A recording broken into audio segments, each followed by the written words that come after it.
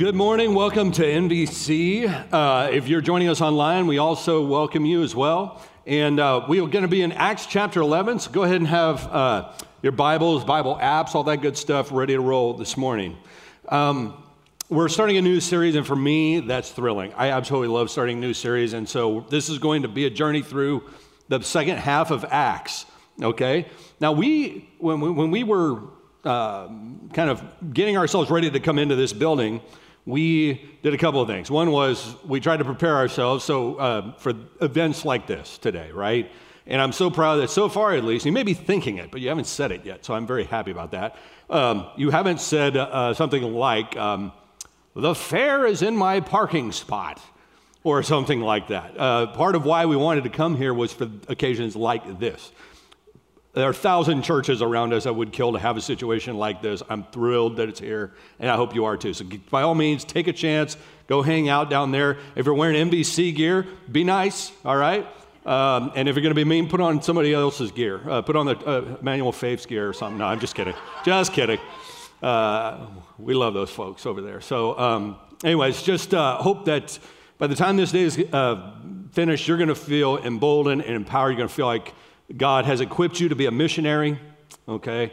And, when you're looking at Acts is a little tricky as a preacher, because I remember when I was younger, I used to think Acts was kind of the boring part of the Bible. I would read through the Gospels, were fine, but then I would get to Acts, and it felt like all of a sudden I was reading about a bunch of nameless, faceless people, and what seemed like history to me. And so it came across, like when you're a kid, and you find out, hey, it's going to be a field trip day at school, so you're really excited. And then they tell you that you're going to a museum. And you're kind of like, no, I'd rather be in school almost than go to a museum. I was hoping for a ball game or a play or something with a little action to it. A museum's boring. All that stuff goes on in the past. That's not really my kind of thing. And so Acts, I think, can come across that way to people who don't understand that really as part of the church, this really is our story. It's not like going to Thanksgiving and having your grandmother sit you down and to say, now, sweetie, I want to tell you about your great Uncle Luigi, who came over here in 18-aught whatever, and where you kind of roll your eyes as a kid and you don't care, but when you get older, you actually care. You realize that what happens in history, sometimes we're doomed to repeat it if we're not careful. If it's bad history, and if it's God's redemptive history, then we can draw great encouragement from that. And so I hope that that's the spirit in which we're going to do this. We're going to get on a ship and sail with Paul to some of these different missionary journeys, and we're going to start kind of at the church where it all began after Jerusalem. So I'm going to take you back where we were when we were at 355 Grand, just down the street, and then we heard about some little virus or something that was coming around. And so we hit pause on that series, and we never pressed play again. So we're going to press play right now. We ended there with the stoning of Stephen. Stephen was a deacon in the church, a real firebrand. This guy would say anything to anybody if he thought it was true. He was called full of the Holy Spirit. He was one of the deacons there in the church at Jerusalem. And, he's one of those guys that's just really helpful to have around. He's one of those guys, he's kind of the junkyard dog of theology back then. So he would go out, and if the Pharisees or the leaders of the time, if they were having a problem of some sort, Stephen would come out and he would say what needed to be said. So that would allow some of the others maybe to not say it or say it differently. But Stephen was the guy who would always say what he thought needed to be said, and he would often say it in a way that didn't particularly go down that smoothly, okay? So much so, in fact, that he was stoned to death in Acts chapter 6.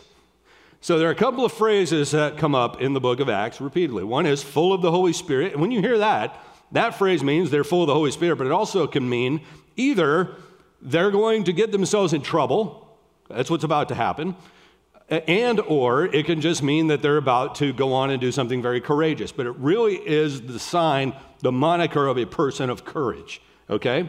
Or a situation where God shows up and imbues courage, all right? The other is that the Lord was with them. Okay, that phrase right there is usually a sign that they're about to win a victory. Okay, They're not about to take an L, they're about to win something, okay? So these both pop up. And it's important, again, I'm kind of painting the picture for you. So Stephen dies in Acts 6. I want to go back to Acts 1. Acts 1, verse 8, Jesus says this to them: "But you will receive power when the Holy Spirit has come upon you, and you will be my witnesses in Jerusalem and in all Judea and Samaria and the ends of the earth," okay? So the idea is, hey, I'm going to be with the Father. Your job then is to go, all right? Well, by the time you get to Acts 6, they still haven't gone anywhere. By the time Stephen dies, they're still in Jerusalem. They're still kind of doing good things, but they're doing it there. They haven't left anywhere, all right? So in Acts 6, Stephen is put to death, and what ends up happening is now people are scared. In Acts 4, there's some persecution that goes on, but they all kind of huddled together and they pray, and God, it says, sends the Holy Spirit into the room, and they stand up and they speak the word of God with boldness. Not this time. This time somebody actually died, and this time they're scared. So they scatter. So it's not the way you draw it up on paper. You'd hope that somebody doesn't have to die for people to do what they're supposed to do, but that's the impact of what happens here. We recognize from the Great Commission, Matthew 28, where he says to go, make disciples of all nations, and we see it here in Acts 1:8. You're going to go be my witnesses in Jerusalem, Judea, Samaria, and the ends of the earth. God cares about everyone, everywhere. God loves every person, every city, and he works all the time in all these various places. This series in the book of Acts is about how God works to make that reality come to life, how it goes from the empty tomb to Jesus' ascension, from that to the church then going and spreading out and doing God's work in the world. Until Acts 6, 7, right in there, they are still kind of huddled together in Jerusalem, okay? But here's what happens after the death of Stephen. This is Acts chapter 11, verses 19 to 26. Here's what we read. "Now those who were scattered because of the persecution that arose over Stephen," okay, "traveled as far as Phoenicia and Cyprus and Antioch, speaking the word to no one except Jews." Now let me pause there for a second. So now they're still not doing what they were asked to do. They're just taking their inward focus mobile. All right? So they're supposed to be going preaching to everybody, but they're not. For the most part, they're saying, I'm going to go find other Jews in Greece or in wherever we land, and I'll talk to them. All right? So there you go. But there were some of them, men of Cyprus and Cyrene, who on coming to Antioch spoke to the Hellenists also, preaching the Lord Jesus. And the hand of the Lord was with them, and a great number who believed turned to the Lord. The report of this came to the ears of the church in Jerusalem, and they sent Barnabas to Antioch. And when he came and he saw the grace of God, he was glad, and he exhorted them all to remain faithful to the Lord with steadfast purpose, for he was a good man, full of the Holy Spirit and faith. And a great many people were added to the Lord. So Barnabas went to Tarsus to look for Saul, and when he had found him, he brought him to Antioch. For a whole year they met with the church and taught a great many people. And get this, and in Antioch the disciples were first called Christians. All right, review. Church is told to be witnesses. They don't do it. They're witness to each other and other people there in Jerusalem, but they don't go beyond Jerusalem. Acts 6 or so, Stephen is put to death.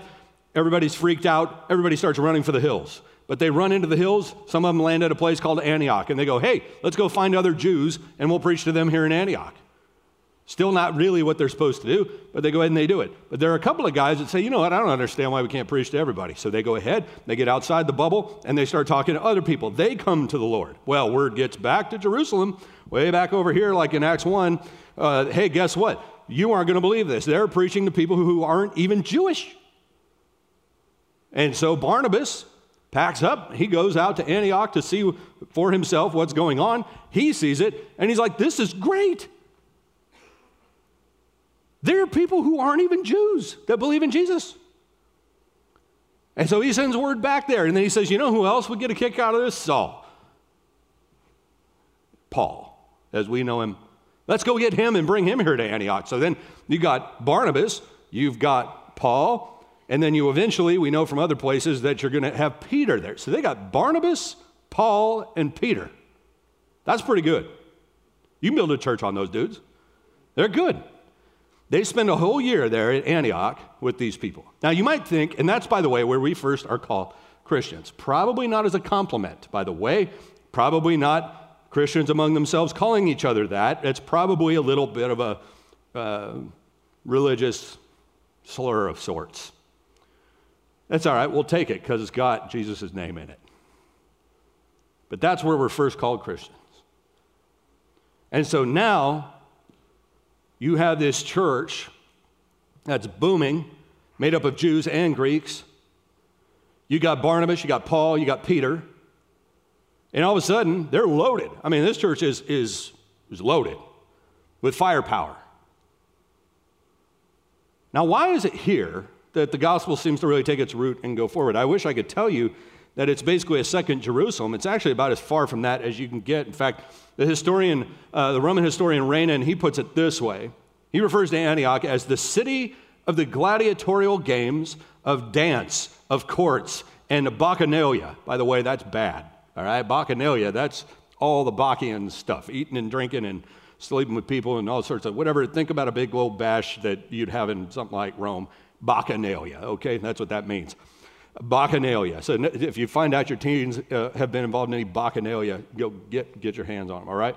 An unheard medley of charlatans, criers at the fair, traders, jesters, enchanters, wizards, swindler priests, ballerinas, heroes of the arena and stage. One scholar says Antioch was famous for its chariot racing and for its deliberate pursuit of pleasure. Las Vegas on the Orontes River. Antioch was most famous, of course, for its worship of Daphne. If you've ever been to Daphne's restaurant, it's named after the goddess Daphne. You may remember her from the Cupid story. Let's go review our Greek mythology briefly. Cupid, Apollo, Daphne. Apollo and Cupid kind of got a thing going. Cupid goes, boom, shoots him with the arrow, sticks in Apollo. Oh no, now he's hopelessly attracted to Daphne. So he pursues her to no avail, to the point that she's finally about to be kind of, I guess I'll use the term, apprehended by him. She prays to Zeus, and who turns her into a laurel tree. So she goes, poof, all of a sudden, it's a tree. She's a tree. So there's the story of Daphne. They have a temple to Daphne. And that little story I just told you was acted out live night and day in Antioch. Cupid, Apollo, Daphne. So you got Vegas on the Orontes. You've got this picture, it's almost Parisian, kind of early 1900s, turn of the century kind of time. Wild, all sorts of crazy stuff going on. The Roman Juvenal was his name. He actually was going after Rome. He was targeting Rome, and as an insult, he says, we got this way when the Orontes River, that's a reference to Antioch, when the Orontes flowed into our city, flooding the city with wickedness. He's saying, you drank their water. That's the problem. So now we're as wicked as they are. So what he's saying, now isn't it odd that you go from Jerusalem, right? That makes sense. If you're going to build a kingdom, if you're going to build something like that, I've never built one, but if I was, I'd probably go to Jerusalem. I wouldn't go to Antioch. But then circumstances, they were charged to go, they didn't go, so then God goaded them. He dispersed them. All right, if you're not going to go, here you go.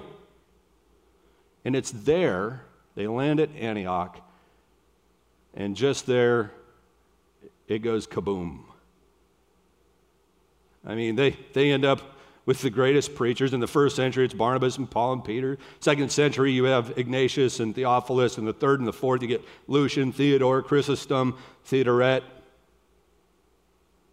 All right, what are we supposed to get out of this? Why is that in here? Is it really just a, hey, sit down, let me tell you about your Uncle Luigi kind of thing? Is that why it's here? I think there's more than that here. So let me give you a few things for us to think about. And by the way, everything we're going to talk about with regards to the church is true of a human being as well. So feel free to hold up the mirror or the looking glass. Either one works today. We should really do both because I think it's here for both reasons. Let's start here. God's always working, everywhere, always.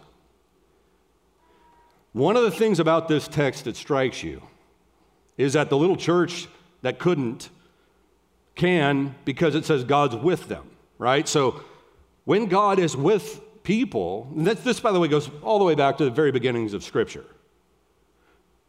Moses goes to Pharaoh. Well, who should I say sent me? Just tell him I sent you. I am sent you.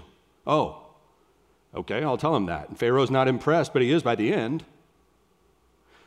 The presence of God. God being with them or not with them. When Samson, the story of Samson happens, and he gives up his secret of his great strength. And he goes ahead and decides that he's going to be fine without his hair after all. In a really tragic line, it says of Samson, he did not know that the Lord had left him. And so he thinks he's still going to be strong, but he's not. Why? Because his strength didn't come from his hair. It came from this covenant with God, which his hair represented. So when that covenant was broken, now his strength is gone. The church now is starting to learn that it's not just about technique. It's not about have great music or have whatever. It's like, by all means, have those things. That the church is spirit dependent. Spirit dependent. Barnabas, full of the Holy Spirit. The Lord was with them, right? It's the presence of God that takes them where God wants them to go, that actually keeps them from being afraid the way that they were. Now, it's not that they didn't have the Holy Spirit before. It's not transactional like that. It's, it's not like, pregnancy or something like that. You are or you're not. It's not that. It's sometimes in degrees. You can quench the Spirit. There's this full of the Holy Spirit. You kind of get the sense that there's measures to some of this stuff. And the Spirit is working. We're told that in Acts 4. The Spirit comes in. They get up. They speak the word of God with boldness. And then after that, you have situations like this where it seems like, you have Stephen full of the Holy Spirit. He gets stoned to death. And then here, full of the Holy Spirit. God is with them. Listen to what happens next. This is Acts 11, 27 to 30. This is what a Spirit-filled church looks like too. Now in these days, prophets came down from Jerusalem to Antioch. So now prophets are showing up to Antioch.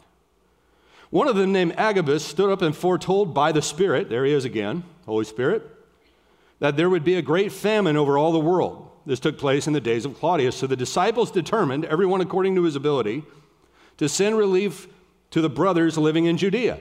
And they did so, sending it to the elders by the hand of Barnabas and Saul. So here you have the Holy Spirit showing up again, this time on the, working through a prophet who says, hey, there's about to be a big famine in the land. So guess what happens next? These brand new Christians go, well, we should help them. And they pass the hat. And now they're sending money to Judea. They're sending it back here to the people who wouldn't go. They're taking the money, and now these folks at Antioch are sending it back to them. What would it have been like to be at the church at Jerusalem and get a check from the people at Antioch? Would you go, wait, we're supposed to be sending them money. What are they doing sending us money? Well, what they were doing was being obedient and submissive to the Holy Spirit's prompting, right? So let me suggest something to you. Your length of time in the faith can be a great asset to you if you remain submitted to the Holy Spirit. But one of the things that's fairly striking here is that at Antioch, what you see and what seems to be making them as effective as they are is that they are submitted fully to the Holy Spirit, whereas at Jerusalem, they kind of have one eyebrow in the air. It's one of those deals. Well, somebody needs to go over to Antioch and make sure that everybody who's becoming a Christian is supposed to be. We know from elsewhere, that'll become an issue that sets the table eventually for the book of Galatians, circumcision. Okay, great, you're Christians now just go be circumcised and you'll really be Christians. Paul says, nope. It's the gospel, period. And it's there at Antioch that Peter will infamously be eating with Paul and everybody, and then when these people from Jerusalem show up, he says, oh, I don't know these guys. I don't eat with them because I'm a Jew. And Paul calls him out for that in the book of Galatians. It is better to be submitted to the Spirit and new in the faith than to have been in the faith a long time and lose your submission to the Spirit. It is way more important to have the Holy Spirit active and working in your life than it is to have length of tooth in the faith. Now, there's nothing saying that just because you've been in the faith a long time that you don't have it. I mean, good grief, I would never say something like that. But boy, you want to marry that. Part of what gives Christianity its power is not experience. It's not like being a welder or something. It's driven by and empowered by the Holy Spirit. Full stop. That is what it means to be a Christian. That is what Jesus is talking about when he says, it's good that I should go, for until I go, you can't receive the Holy Spirit. So he actually is saying to them, having the Holy Spirit within you is greater than having me walking among you. Okay, that's massive. So here in Acts, what's going on is the Spirit is breaking out in every way, shape, and form at Antioch, and the people in Jerusalem don't know what to do about it. But it's a good reminder to us that God works in all sorts of places. One of the best things you can do for your faith is buy a plane ticket and get on a plane and go somewhere else and watch the church in action somewhere else. It's incredible what you see. That's one of the things we're going to do throughout this series. We're going to tell stories from overseas in other countries, marry it to our own story here at New Vintage, and see examples of these things as we go. But the Spirit here in Acts 11 gives this prophet knowledge of the famine and gives the Spirit gives prompting to the believers to give their support to their brothers and sisters in Judea. It's an acknowledgement by the newcomers that they are family with the insiders. Furthermore, it's obedience to the Spirit. Number 2, God often uses difficulty to spread the gospel. They probably didn't see it happening this way. This is probably not the way they wanted to do it, but it's what happened nonetheless. Persecution breaks out because Stephen and his death forces them to scatter. Okay? It might be worth thinking about whatever challenges you're going through in your life. And instead of viewing it necessarily as a witness against God's existence or something, instead taking a posture of anticipation, thinking, I don't know how God's going to use this, but I know he's going to. So I'm going to walk through this boldly. It's what happens here. If you were alive back at the time and you had watched this happen, there probably must have been, how could God let this happen to Stephen? I know he says he's with us. If he's with us, then why is this happening? Right? Well, what ends up happening is not that God wanted Stephen to die, but he takes that and he uses that to spread the gospel throughout the Roman Empire.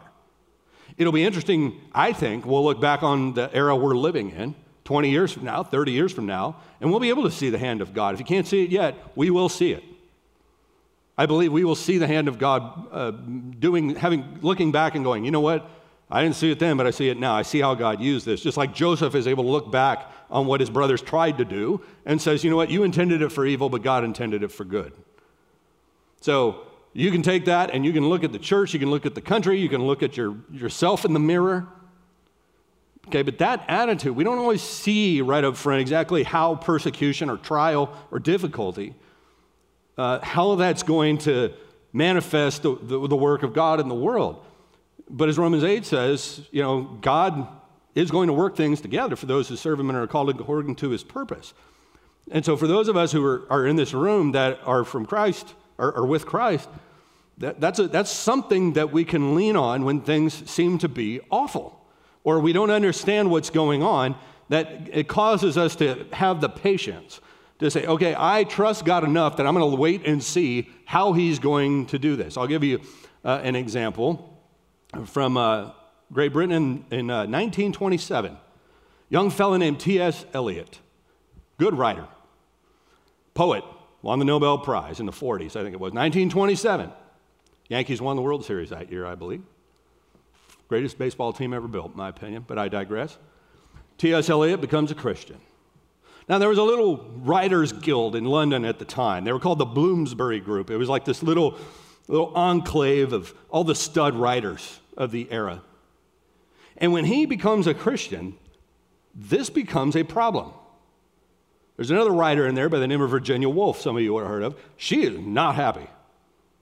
Here's what she writes to another member of the group about Eliot's conversion. I have had the most shameful and distressing interview with dear Tom Eliot, who may be called dead to us all from this day forward. He has become a believer in God and in immortality, and he goes to church. I was shocked. A corpse would seem more credible than he is to me now. I mean, there's something obscene in a living person sitting by the fire and believing in God. And so this little enclave turns on Eliot. So at the time, be pretty, God, I became a Christian, and now look how my career has turned backward. Look at how now I once enjoyed the favor of all the people, and now I'm, a complete, mockery to my peers. I thought this was supposed to bring you glory. How can I bring you glory if I'm called, a corpse is more credible than I am? Well, what ends up happening is, because, especially at that time, writing was such a big deal, the fact that he had become a Christian stayed in the headlines, in part because of people like Virginia Woolf griping about it all the time. So what it ends up doing is it spreads. It's not like today where you can just tweet something out. That stuff took time to spread, and it took a real energy source to spread that kind of news. But even if it's negative news, the news that Eliot's become a Christian starts to make its way out of London and all the way around. And so some years later, when other authors, some guy named C.S. Lewis and everybody else decides they're going to convert, it's now not unheard of. They're not as afraid. Now, is that how you draw it up? No. But listen to Eliot as he talks about persecution. This is T.S. Eliot in a poem he wrote. He says, "It is hard for those who have never known persecution and who have never known a Christian to believe these tales of Christian persecution. It is hard for those who live near a bank to doubt the security of their money. It is hard for those who live near a police station to believe in the triumph of violence. Do you think that the faith has conquered the world and that lions no longer need keepers? Do you need to be told that whatever has been can still be? Do you need to be told even such modest attainments as you boast of in the way of polite society? Why should men love the church?" he asks. "Why should they love her laws? She tells them of life and death, and of all they would forget. She is tender where they would be hard, and hard where they would like to be soft.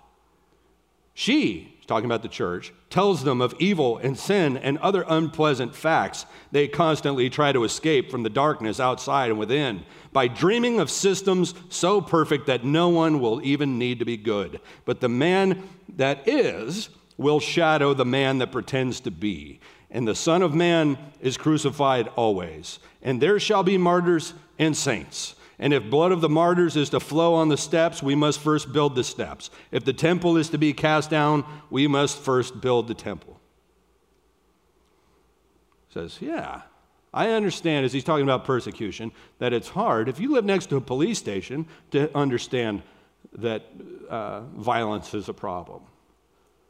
Yeah, it's hard to think that your money could go like that if you live right next door to a bank in a very wealthy society and you've never seen anything like that. And that's his way of saying people don't understand persecution because they don't know any Christians, really. And he says, but that is the crux of Christianity. Persecution is the pulse. That drives so much of what makes Christianity tick is the willingness to testify to who Jesus is, even if it means very staunch and rough criticism. Ask Stephen.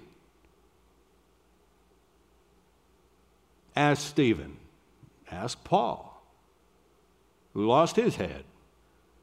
Ask, well, some of you in this room even know what it's like, because when you became a Christian, your family treated you differently. They used to take you seriously, now they don't. Your professors took you seriously, now they don't. Your friends, they thought you were logical, now they don't.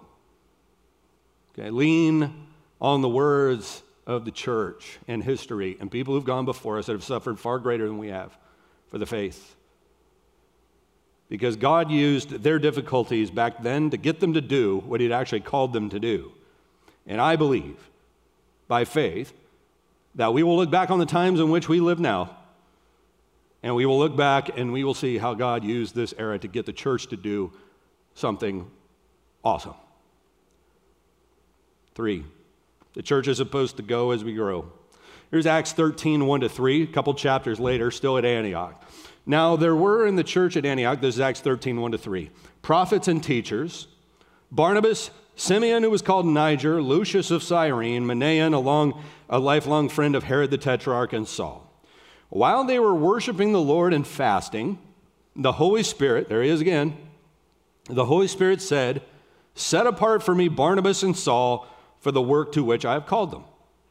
Then after fasting and praying, they laid their hands on them and sent them off.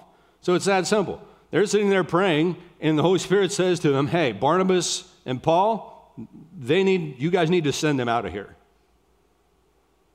I mean, dude, you want us to give up? That's not like giving up, the 18th, intern or something in a church. This is Barnabas and Paul.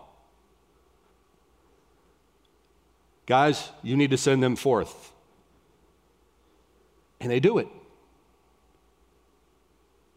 See, the mission was not for Antioch to continue to grow and be the biggest church in the Roman Empire.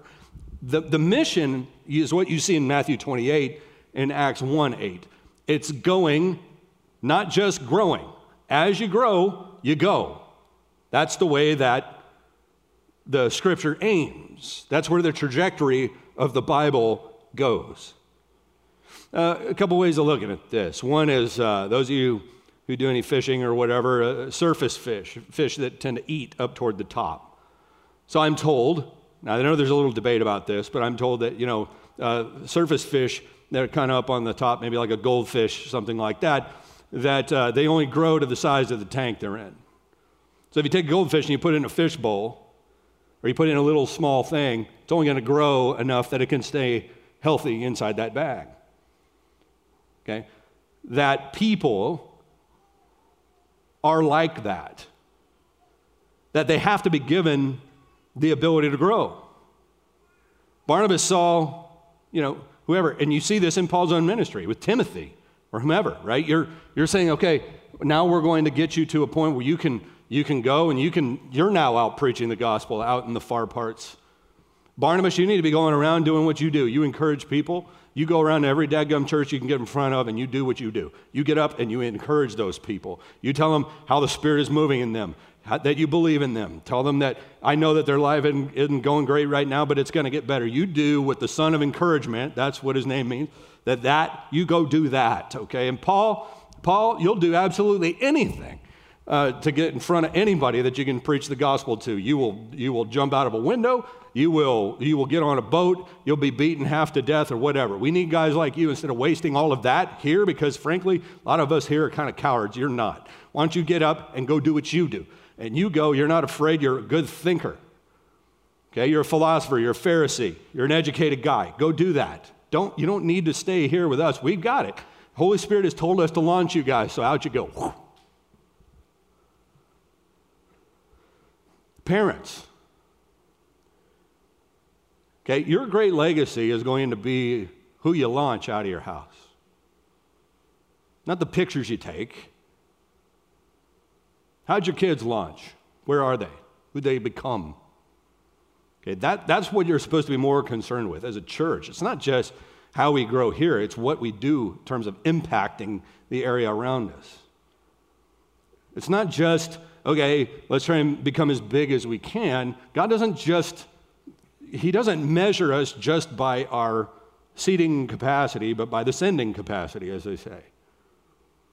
So when I look at this, I go back to yard work with my dad in the summer. His hustle was putting in sprinkler systems for people. And so I was his ditch digger, free child labor back then, you know. It was hot, and the stinking grass and stuff in Long Beach could get really hard.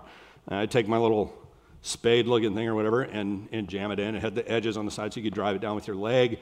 And I would just dig the ditches, and then he would go lay the pipe, and then I had the box with all the connectors in it, and he would just tell me what he needed, and I'd grab one and toss it to him. All right? Well, you see pictured here on this next slide, these are the basic kinds of connectors. Okay, now see, we do T.S. Eliot and we do yard work here at NBC. We go snotty and blue collar all at the same time. Bougie or backyard, doesn't matter, we're there. Here we go. So these do about what you would think they would do. They channel the water in a particular direction. So you've got the T connector on the top center there, all right? It's called a T because it looks like a T, hence the name, right? Over here you have an angle connector because it's on an angle. You get where this is going? 90-degree angle, 45-degree angle, all right? Then you have this dude, and this is the dude, okay? This one right here, this is the cross, all right? Now, you're expecting me to make a cheesy analogy. I'm actually just saying it moves water 4 ways. There's nothing to do with the cross of Christ, anything like that. It just moves water 4 ways. It's shaped like a cross. Then you got caps. If you want to stop the water, you cap it. Now, if you only cap it at one side, guess what happens? The water goes in, and then when it hits there, guess what happens? It goes back the other way. If you doubt me, try this at home. You go home, you get face-to-face with like a cinder block wall, take a hose and spray it against the wall at face height and see what happens. The water will hit the wall and bounce back, similar to a cap, okay? Now, the other thing you can do is cap it at both ends, in which case there is no water coming in or out, all right? I could take the time to elaborate on all of those pieces and how churches are like each of those pieces. Okay, you've got some that are, they're just capped at both ends. There's 0 going into them. Nobody's going out except through the grave, okay? They're there, they're stagnant. They're not allowing any freshness in, and God isn't using them much. Cap, okay? There's some that are capped so negatively at one side that God's trying to get through, but they can't because they aren't allowing, they're not submitted enough to the Holy Spirit that goes boom and then goes back the other way. All right, so people take off as fast as they got there or whatever. Then you've got the more angular kinds of things where their church is growing or whatever, but they're not ready for the cross-shaped one yet that sends water everywhere. They need to kind of, so that elbow there that kind of takes it and sends it one more direction. All right, and then you kind of get to the T shape where you can kind of, up and maybe out a couple of directions, and then the cross-shaped one is kind of when you have a church that's growing and vibrant, and it's out, and it's making impacts in how they serve the poor in the city they're in, and the area they're in, and the world, and worldwide, and they're helping all that stuff, right? That those are ways in which God starts working in here. Now, here's where I'm going with this, okay? The more like Antioch in this respect that we're willing to be, the more likely it is that God will send us the Pauls and the Barnabases. But if we cap it at one end and we say, great, anything good that comes in here, it stays here, because we're going to use it for ourselves. I mean, think about what an odd blasphemy it would be for Antioch to be a church that did not do everything that it could to have the gospel preached beyond it. It was the one that God couldn't get anybody to show up and preach there. So now somebody does, they come to Christ, and now they won't do it. That would be upsetting to God, I think. But they don't. Their hands are open. They're writing checks back to Jerusalem. They're sending Paul off. They're sending Barnabas off. They're doing all this stuff. And they're not doing it afraid. You know what I love about freshly baptized people, like the ones we got from last week? Dude, they are unstoppable. I could tell them to be quiet. They won't. They will not. You can't stop them from preaching. You can't stop them from telling people how great God's done something in their life. You can't do that. You have to be in the faith a while to have all that joy sucked out of you, right? You see what I'm saying?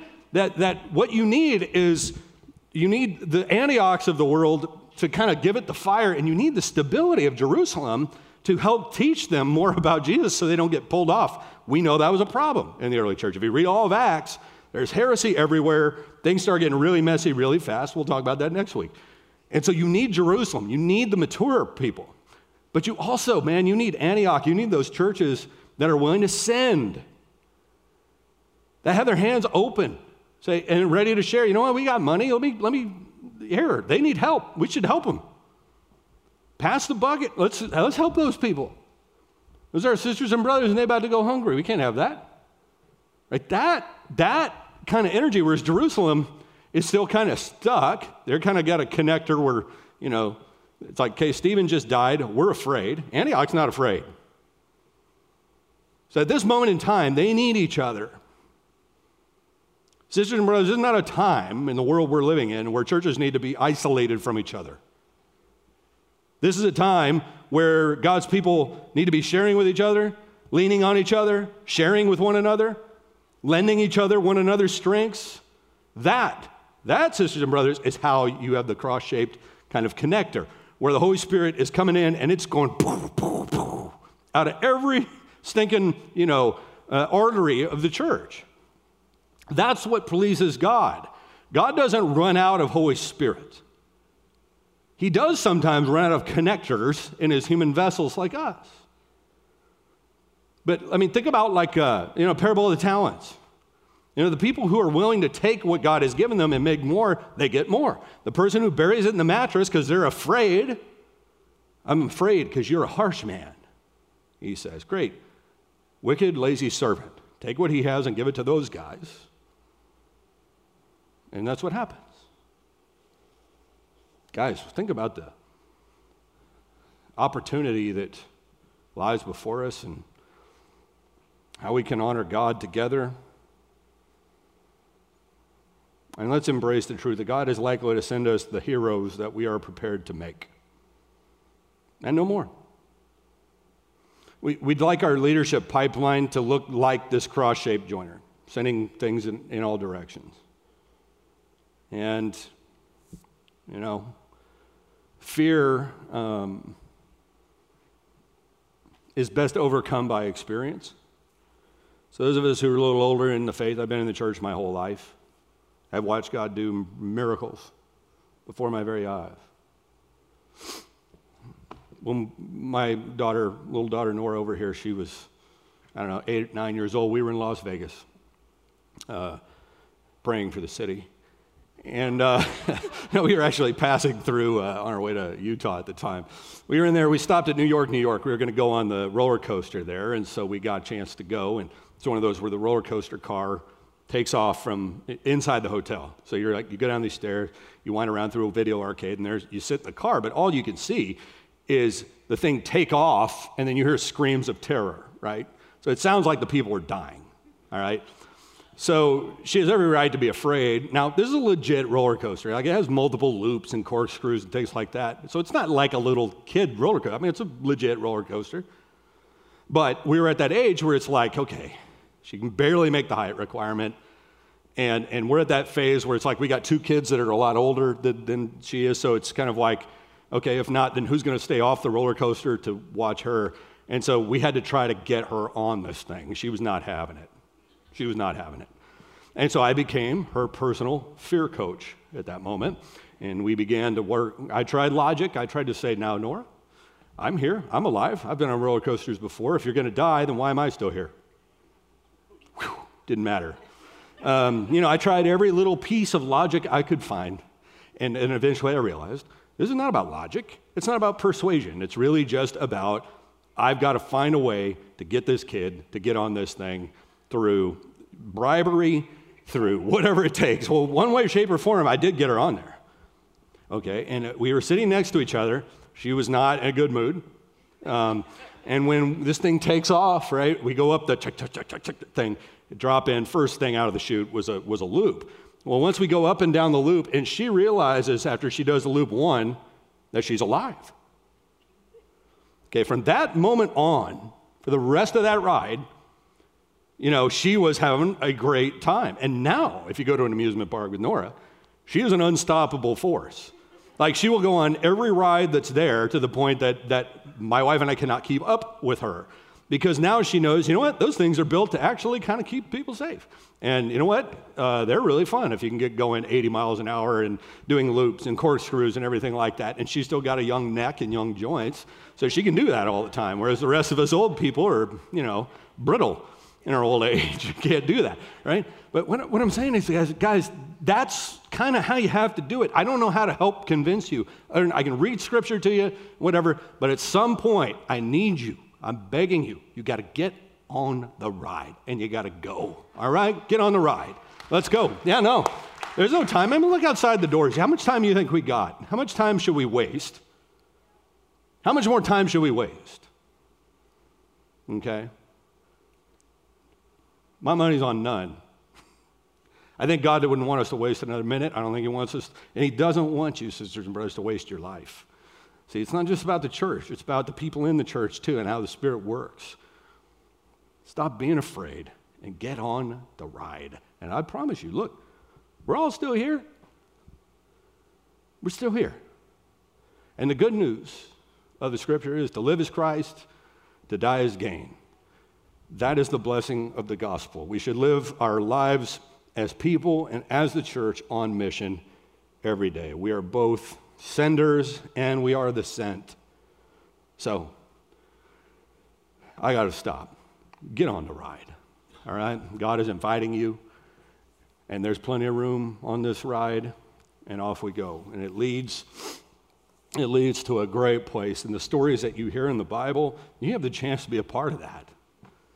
They're not like nursery rhymes. It's not the Three Little Pigs here or something that might happen or, oh, that's a great story. Stuff happened. That famine during the time of Claudius took place. That was mentioned there in Acts. And that's our story. It's not your great Uncle Luigi. These are our people. These are our family. And so let's be inspired by their example. We're going to take the Lord's Supper now with bread and cup. We will celebrate and we'll say yes to Jesus and to the call. We do this every week here at NBC. If you didn't get the elements when you came in, you can go ahead and raise your hand, and we have some ushers walking around with it. We have my daughters down here in the front and apparently came late, so... and there's a second one right here, Mavany Corley, was late too, apparently. So, and Ricky Rodriguez. Man, what is this? You all are supposed to be leaders in this church. I'm just kidding. And Marco. Say it ain't so. Oh, man. Well, hey, listen. I jest. But whether you're taking it late, early, think about this. All over the world, we're taking it together with our family. And our family there in London and Switzerland and in Rome, in Guadalajara, everywhere, people are doing this very thing, and it connects us because of the Holy Spirit. So it's by the same Spirit that we gather together today and we take the Lord's Supper. Let's pray. Heavenly Father, with bread and cup, we say thank you for everything that you've done. Father, thank you for the stories of how you've worked among your people in years past. And Father, I pray today that you would make us a people of courage, that you would help us to get on the ride, get on mission, to not be afraid, but to continue to live in the story of grace that began with Jesus, who we remember now. Father, when you breathed the breath of life into our lungs, you had a purpose for us. And so, Lord, now we ask that you give us the courage and the clarity and the wisdom and the resilience to live in that calling. So, Father, for my sisters and my brothers and for myself, I pray that you would just continue the good work that you've begun in us for the last 10 years. And that, Father, for each individual in here, that the boldness that the Holy Spirit provides would be prevalent in their hearts and lives, so that we can say with complete conviction that the one who is in us is greater than the one who is in the world. We pray this in Jesus' name. Amen.